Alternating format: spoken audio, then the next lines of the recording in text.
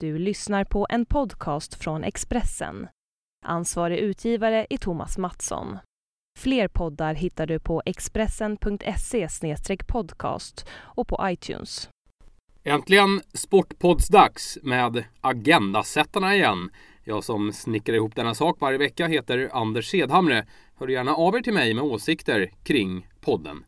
Det är alltid välkommet. För att göra det mejlar du till anders@agendasättarna.se eller kika in på Twitter där jag finns på Anders Sedhamre.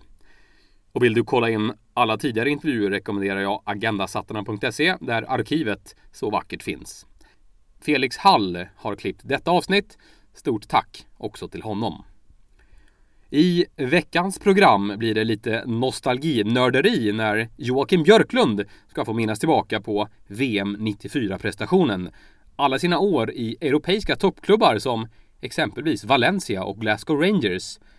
Hans mittbackspartner Patrik Andersson och var han placerar Henke och Zlatan på en all-time bästlista bland svenska spelare.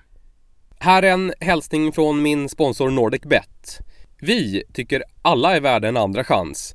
För även om du har stenkoll på matchen, spelarna, tränaren, vädret och kanske till och med gräset på planen så kan det osannolika inträffa. Därför lanserar vi nu andra chansen, ett spel i spelet där du kan få pengarna tillbaka på ditt bett och som håller spänningen vid liv ända fram till slutminuterna. All information om andra chansen-matcherna kan du hitta på nordicbet.com. Och glöm inte att du måste vara 18 år för att spela. Här och nu, Joachim Björklund.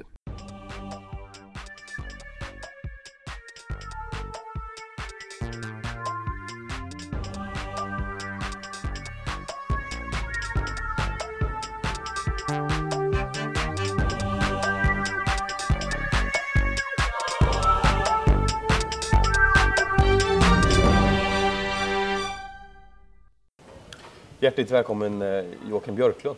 Tack så mycket. Vi sitter i en frukostlobby så kanske lite stim och stök bakom oss, men det går bra va? Ja, de verkar ganska lugna de som sitter här tycker jag. Ja. Eventuellt någon störande musik, vi får se. Alla gäster får presentera sin egen yrkesroll.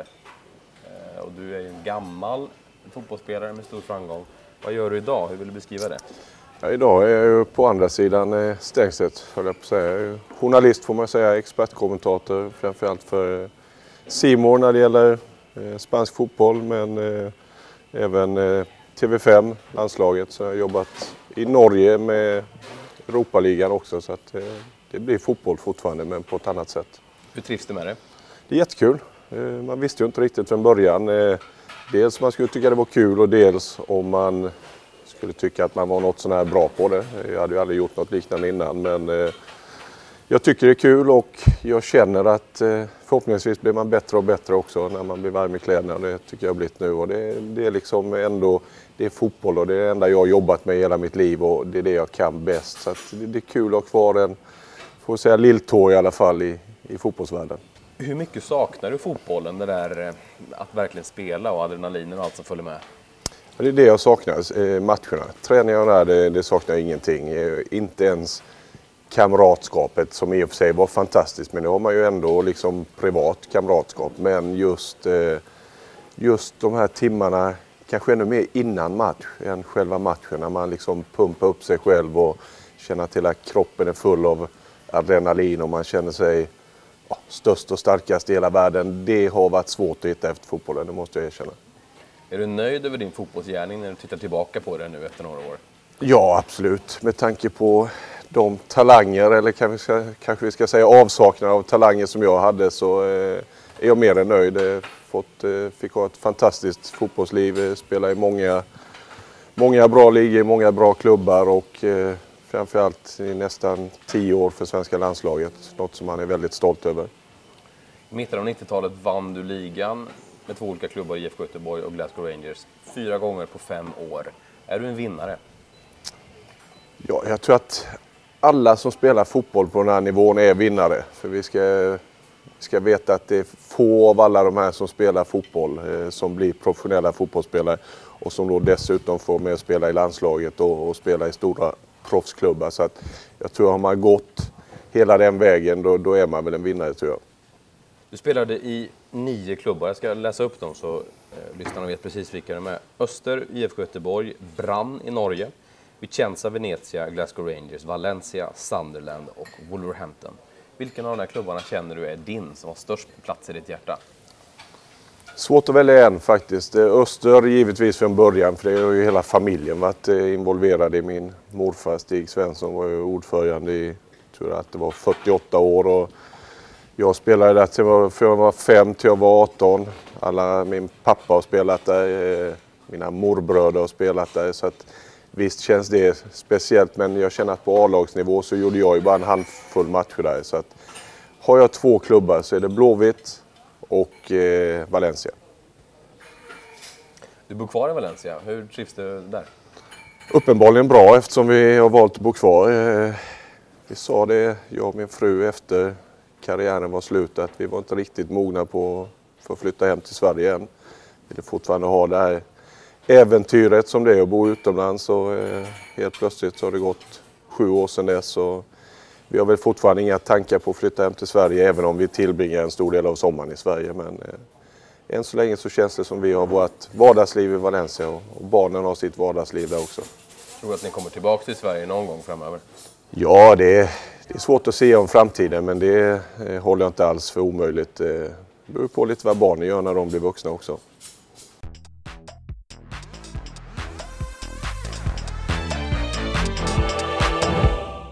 Det här är en podcast från Expressen.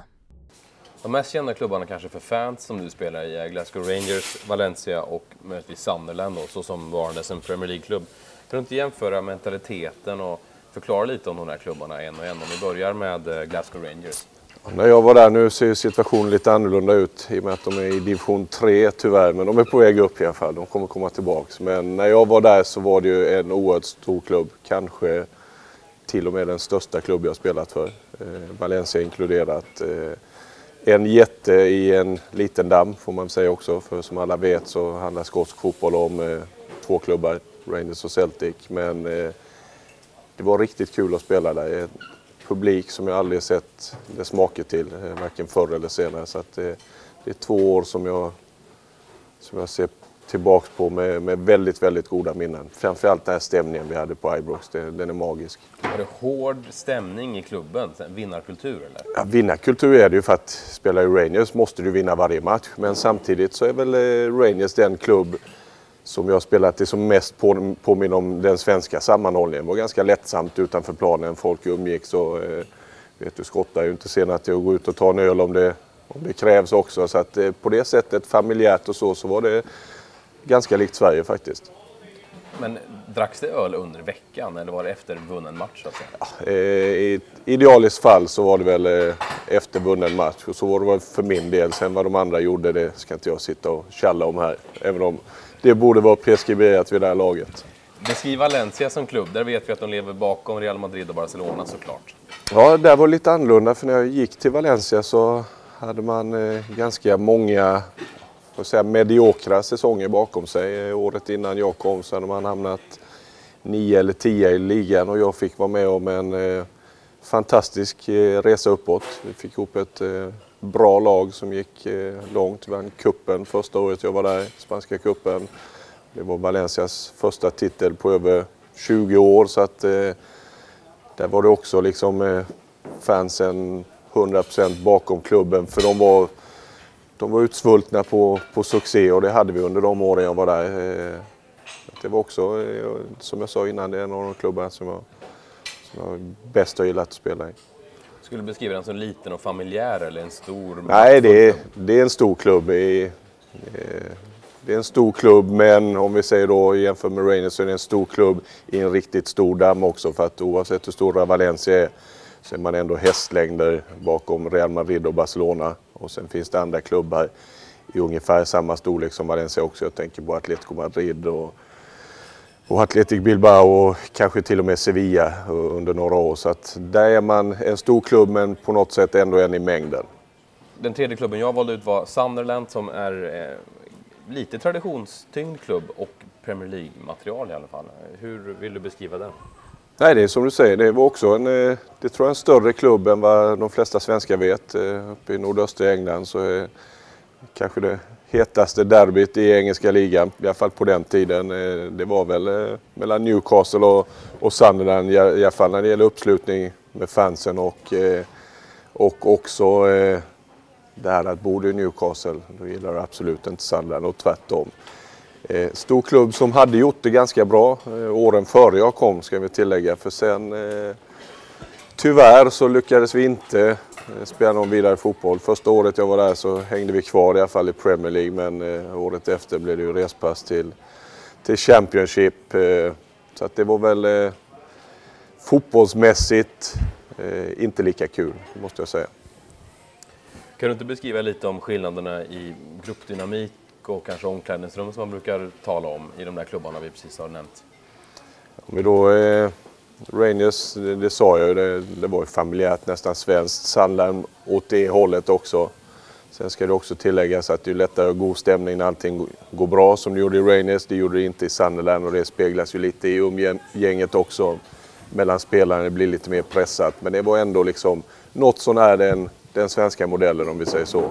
Man umgicks utanför plan och inte bara en och två utan stora grupper. Gick ut och käkade tillsammans och hade kul, som sagt var. Medan Valencia så är det en annan stämning i Sydeuropa. Där är det lite mer egoism, får man säga. Klart man har kompisar, men där kanske jag träffade 1, 2, max 3 av spelarna privat. Medan i de här andra klubbarna så var det väl 10-12 man kanske träffade privat. Så att det är lite skillnad faktiskt. Berodde det på att du var nordbo, hängde sydamerikanerna med varandra, eller var det där mentaliteten? Ja, så var det väl lite. Vi hade ganska mycket argentinare i Valencia på den tiden, och de hängde väl ihop. Men det var ändå liksom, det kändes som att där var det med ett jobb.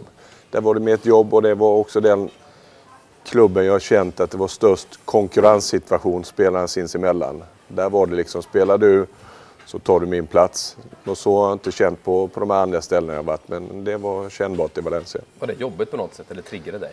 Nej, det är ju så fotbollen är. Sen var man lite ovan vid det. Själv tycker jag att utanför planen alltid försökt vara en trevlig kille och försöka vara trevlig mot de flesta, men där får man lära sig att byta ifrån ibland.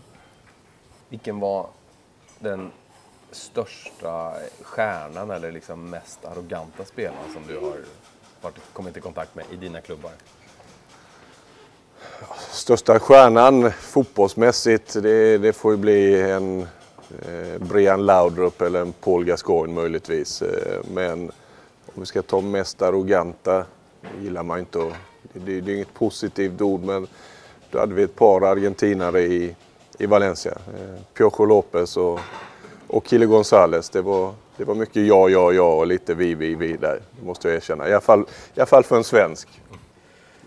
Var du på väg till någon annan klubb någon gång som liksom aldrig riktigt blev av, som du kan gräma dig för nu i efterhand?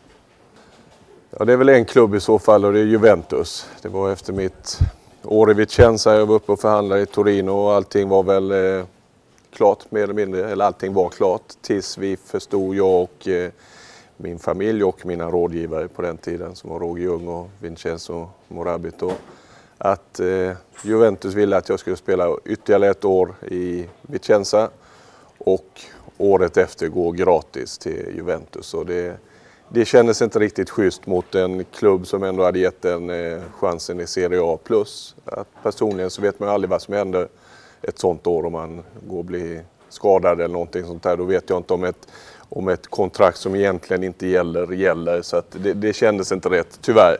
Det hade varit en fantastisk klubb att gå till, men då blev det Rangers istället. Var det några fler som du hörde talas om, eller som det var nära att du gick till under de där åren? Aston Villa, under åren jag var i Valencia var det snack om, var tydligen intresserade. Det är väl den som ligger närmast till. Sen var det, när jag väl bestämde för att lämna Valencia, så var det ju silly season på den tiden också. Så då var det diverse rykten, bland annat Benfica som känns som en stor och trevlig klubb, och Portugal känns som ett trevligt land också, men det blev inte av, och hur stort intresset var det vet jag inte säga i efterhand. Tänker man på det där när man börjar höra snack om det, att oj, dit skulle jag verkligen vilja gå, hoppas det blir av, eller slår man bort allt sånt? Nej, det är klart, man är inte omänsklig. Det är klart att liksom, har du 3 alternativ så är ju ett av dem nummer 1 på listan. Så är det ju. Sen har man varit med så länge i gamet som jag hade på den tiden så vet man ju också att det är en oerhörd skillnad på rykten och till att sitta ner och signera ett kontrakt. I Valencia var du med om 2 Champions League-finaler på rad, 2000 och 2001. Hur hanterade Valencia som klubb de där 2 nederlagen? Mot Real Madrid och Bayern München. Ja, första Champions League-finalen, då hade vi gjort en fantastisk säsong i Valencia. Och framförallt en oerhörd avslutning på säsongen. Jag tror att vi vann 8-9 raka ligamatcher. Vi slog ut Lazio med 5-2 hemma och Barcelona med 4-1 i semifinalen och var verkligen på gång och gick in i finalen som, det låter ju sjukt nu så här efter, men som lite av en favorit för Real Madrid. Det året dessutom kom bara 5 i ligan och det var nog vårat fall. Lite hybris och vi var aldrig med i matchen. Real vann enkelt och välförtjänt. Och då trodde man ju i en klubb som Valencia som aldrig hade varit i Champions League-final innan att ja, där gick våran chans. Lyckas upprepa bedriften året efter. Gick till final igen, otippat, trots att vi hade varit i final innan. Efter en nästa lika bra säsong. Och den finalen där kan man väl känna att den var tyngre att förlora. För då var vi med i matchen, vi förlorade på straffar i slutändan. Och då var det så nära så att den var mer bitter än den första, det måste jag säga. Var det jobbigt nu i efterhand att inte ha spelat dem där? Du var ju med på hela resan och satt på bänken och så. Men... Ja, det är klart. Herregud, om det så bara hade varit ett inhopp på 5 minuter så hade man i alla fall kunnat säga att man har spelat en Champions League-final. Så det hade jag gärna gjort. Nu blev det inte så. Det är ju tyvärr bara att acceptera, men ska vi inte sticka under stol med och säga att man inte var besviken som inte fick vara med i någon av finalerna, givetvis. Kan du beskriva stämningen i omklädningsrummet efter final nummer 2? Det var snart nattsvart. Ja, det var nattsvart. Det var nattsvart och dessa stora, starka macho, spanjorer och argentinare grät som barn. Och någonstans kändes det väl som att för många av de här så var det sista chansen att få uppleva en Champions League-final. Då måste jag fråga, är det något mer på spel där för de här stora spelarna än att man har vunnit en stor europeisk titel? Finns det något annat liksom att nu får jag äta gratis mat i Valencia i 45 år i hela mitt liv? Eller finns det något annat på spel mer än titeln?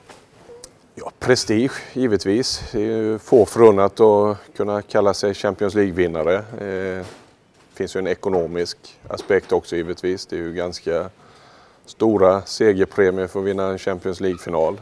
Det är väl inte det som svider mest för de flesta är välavlönade ändå. Men framförallt det här att inte få kalla sig Champions League-vinnare tror jag är det som svider mest. Vad kan du säga om det där laget? Ni hade ett par otroligt bra namn. Jag kan läsa några här. Gaisca Mendieta som kanske var en av Europas bästa mittfältare på den tiden. Kili González nämnde du själv. Claudio Lopez och hans argentinska kompisar Pablo Aimar och mittbacken Ayala. Canizares i mål hade ni. Spanjoren Baraja på mittfältet. Och sen Slovenen bland annat Zlatko Sahovic.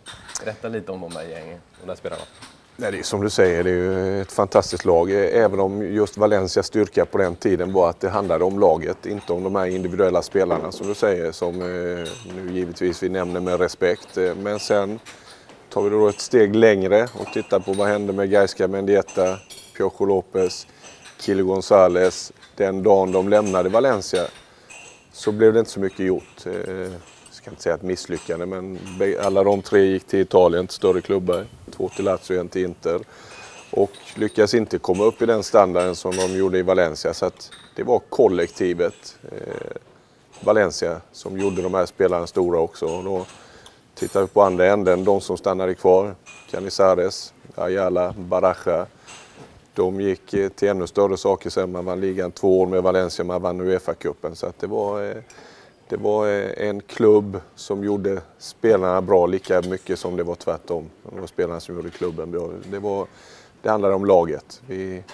Vi spelade ju en ganska taktisk fotboll under både Ranieri och Cooper. Och sen när Benitez kom så blev det väl ännu mer taktiskt. Och det passade den gruppen bra. Och, tveksamt och de här spelarna hade kunnat göra det lika bra som de gjorde i Valencia på något annat ställe.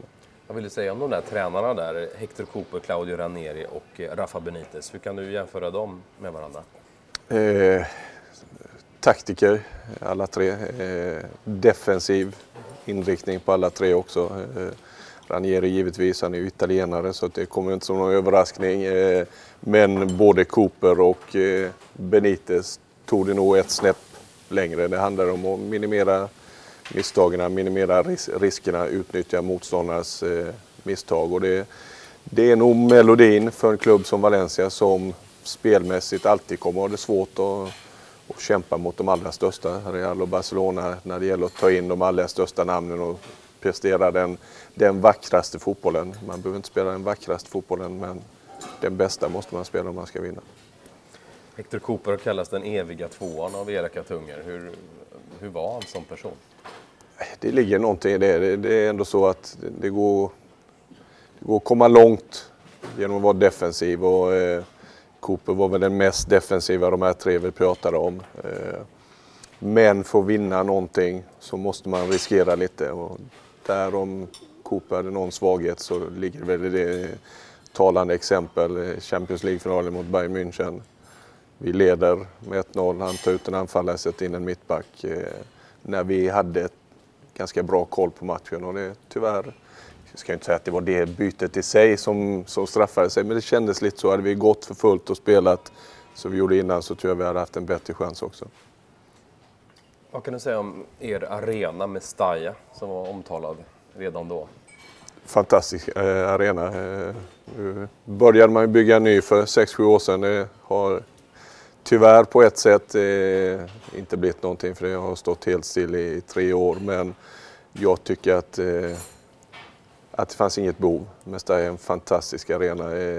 Så branta läktare som det är på Mestalla, det får man inte bygga idag. Så att publiken sitter nästan över på plan och gjorde att de här stora matcherna så blev det en magisk stämning på Mestalla också.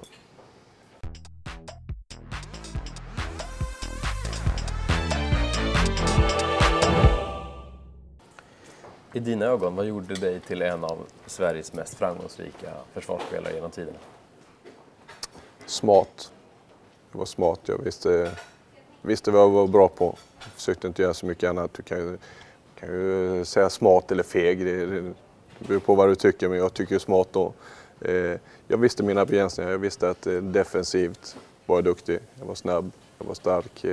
Det var få som slog mig i en mot en dueller. Och det försökte jag utnyttja i matcherna. Resten, finliret, det hade vi 10 andra spelare som var bättre på än jag, så det var bara att ge bollen till dem. Och det tror jag är den största hemligheten bakom mina 5 gånger. Finns det fler eller färre idag av den typen av spelare, tycker du? Jag tror att det är färre.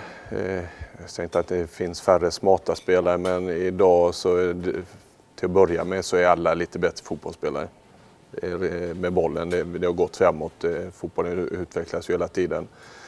Så att de flesta är bättre passningsspelare än vad jag var. Eller de flesta, alla förmodligen, på toppnivå nu för tiden. Sen tycker jag lite att man har kommit bort från det här att försvarsspelare nummer 1 måste ändå kunna vara försvara.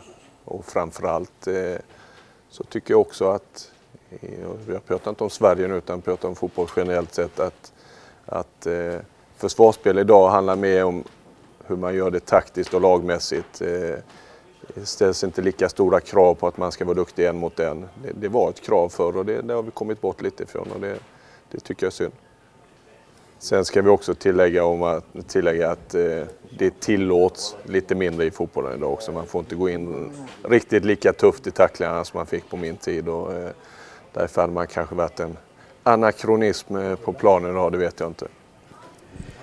Du formerade ett kraftfullt mittbackslås i landslaget tillsammans med Patrik Andersson under många år. Kan du inte berätta om det partnerskapet?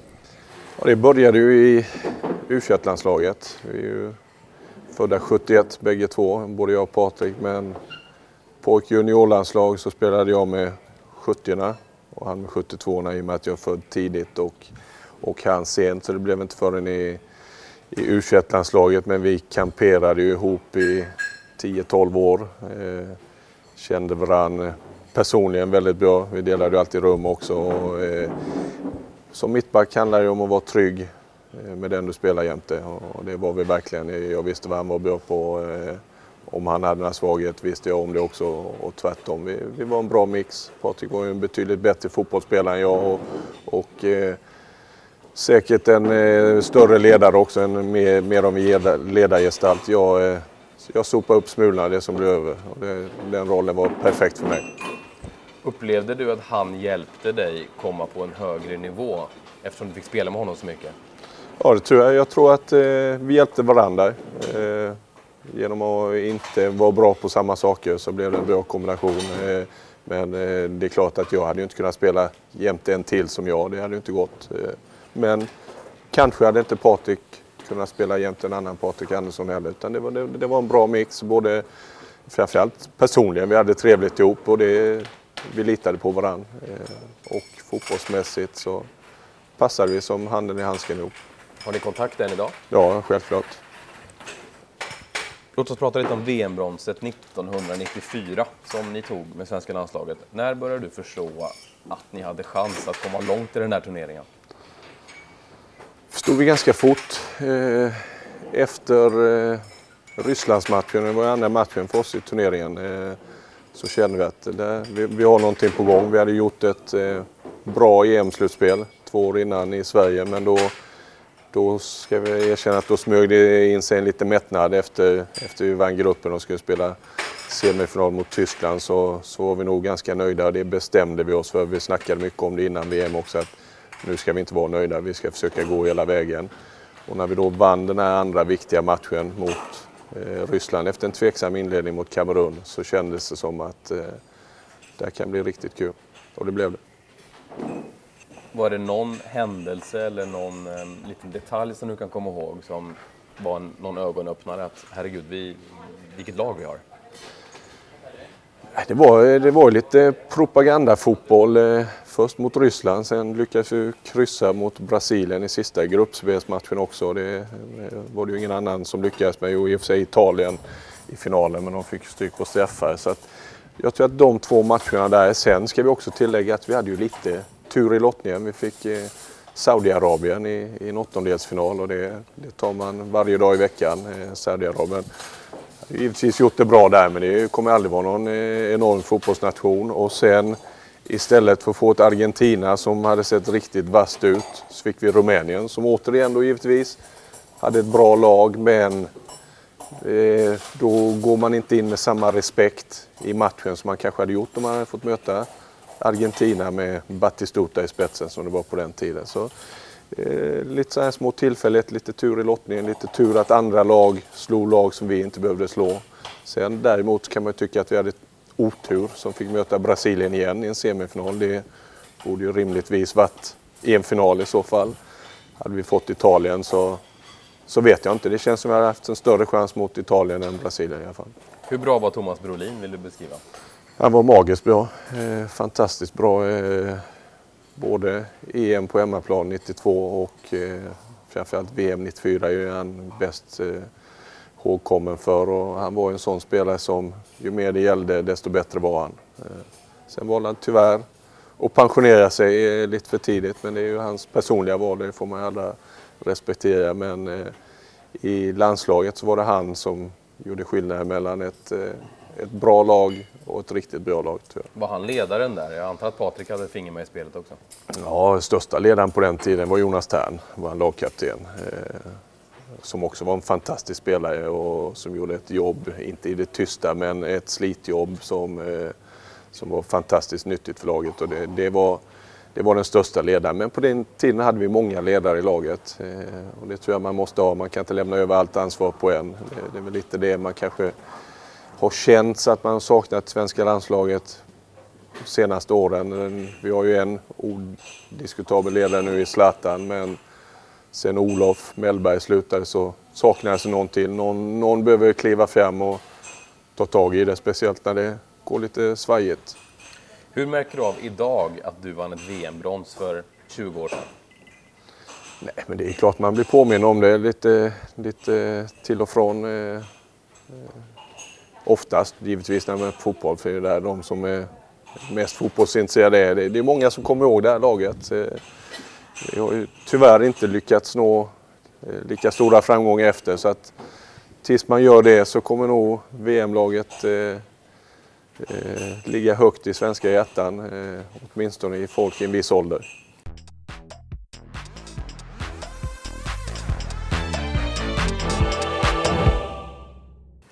Vilken var den tuffaste spelaren du mötte under din karriär? När jag frågade Patrik om det så sa han Romario.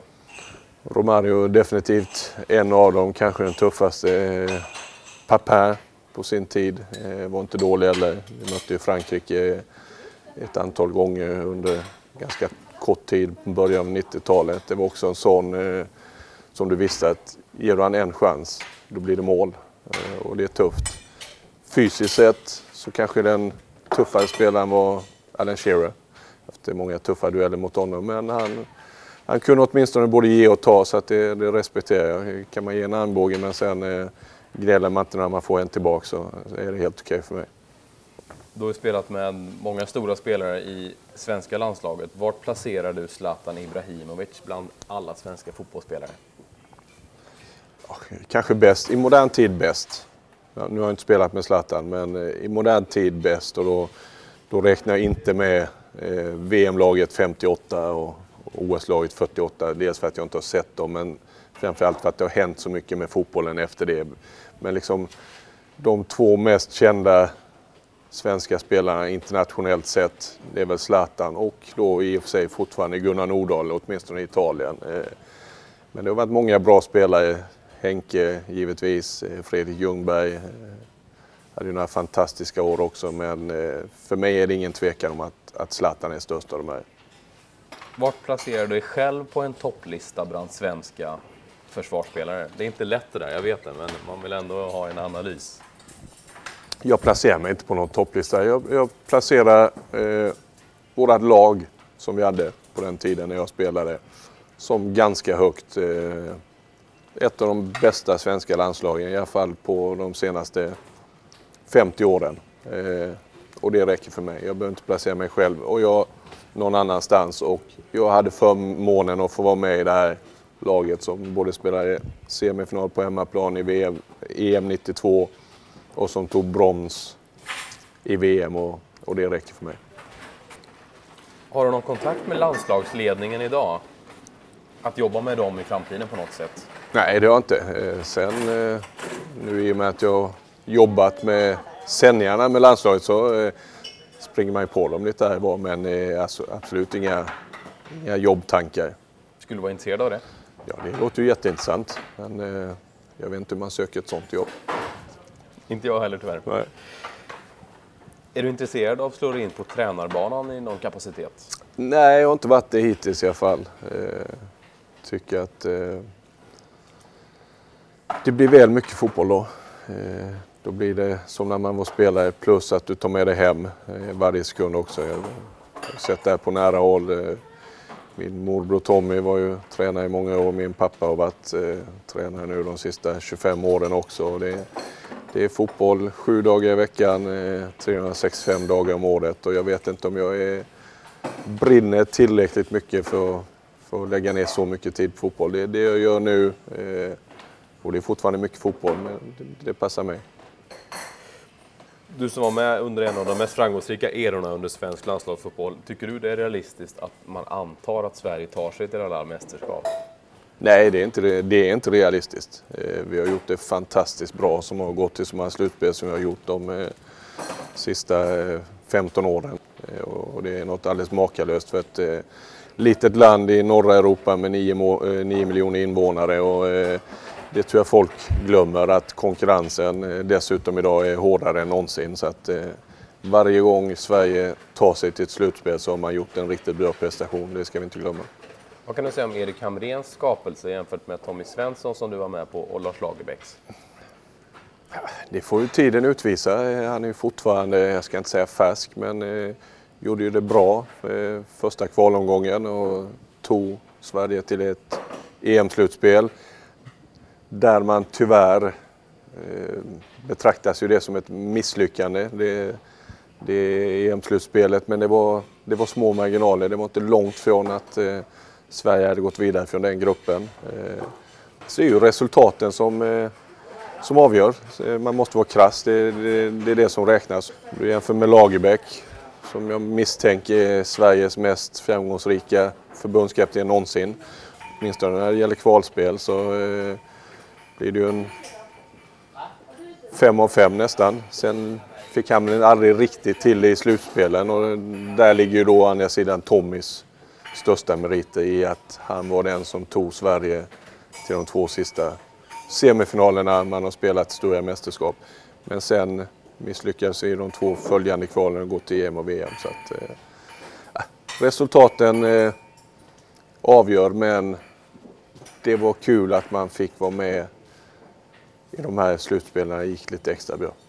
Den här offensiva stilen då som det snackas mycket om som Hamrén kör, vad kan du säga om den? Håller du med om den eller tycker du det är hokus pokus-snack? Nej, hokus pokus-snack är ju definitivt inte. Det handlar ju också om att man får se vad vi har för material och just nu så kanske det är bättre framåt än bakåt. Sen får man aldrig glömma att om det ska gå bra för Sverige så måste vi göra det andra arbetet också.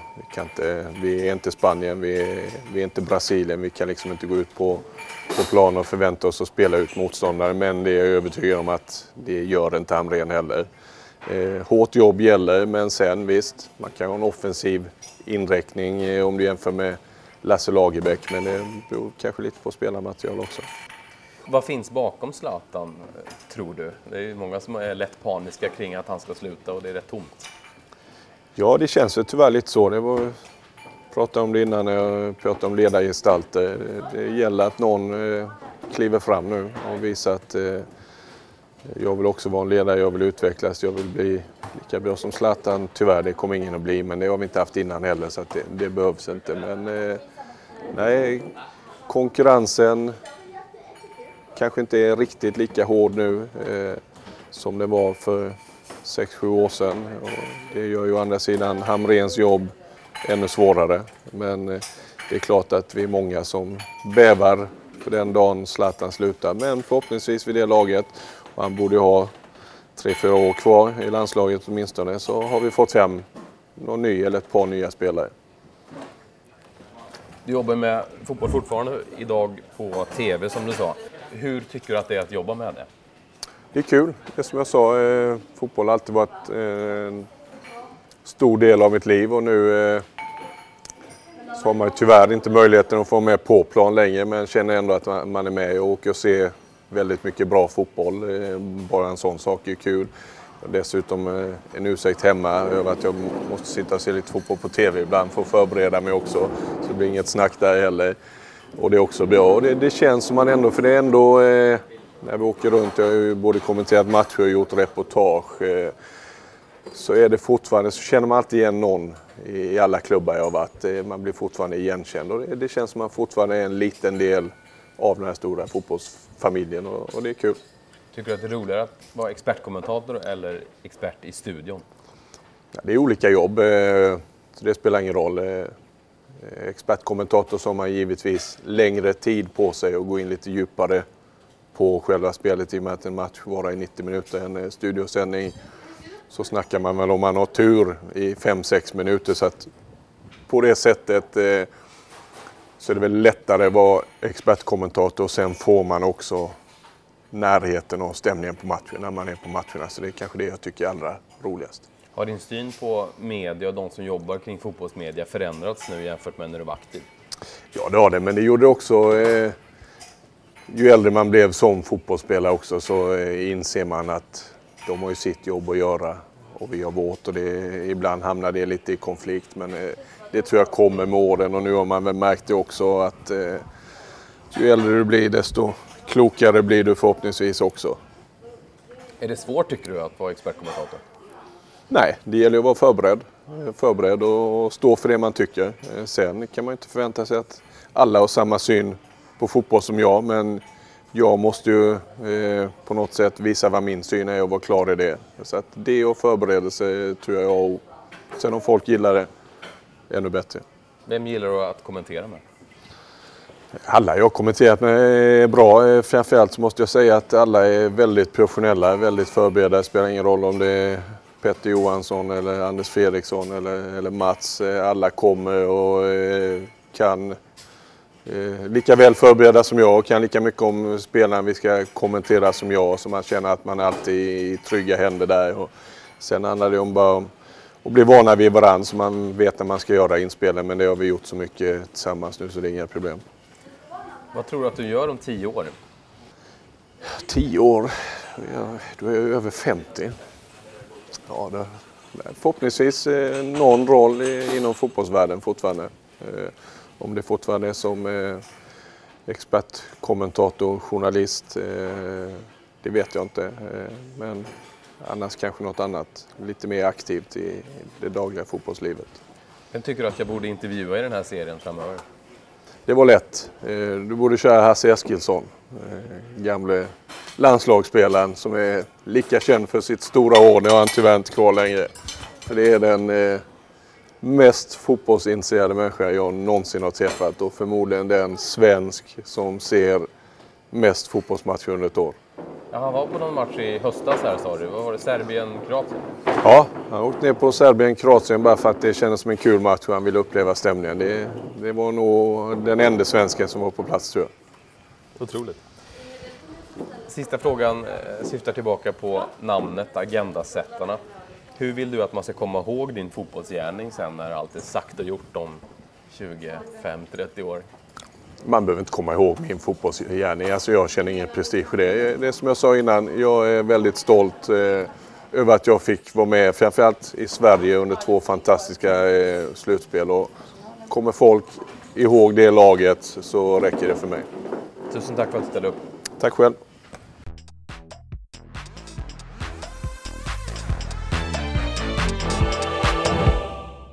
Agendasättarna görs i samarbete med NordicBet. Gå in på nordicbet.com för de bästa oddsen och de häftigaste spelen. Och glöm inte att du måste vara minst 18 år för att spela. Du har lyssnat på en podcast från Expressen. Ansvarig utgivare är Thomas Mattsson. Fler poddar hittar du på expressen.se/podcast och på iTunes.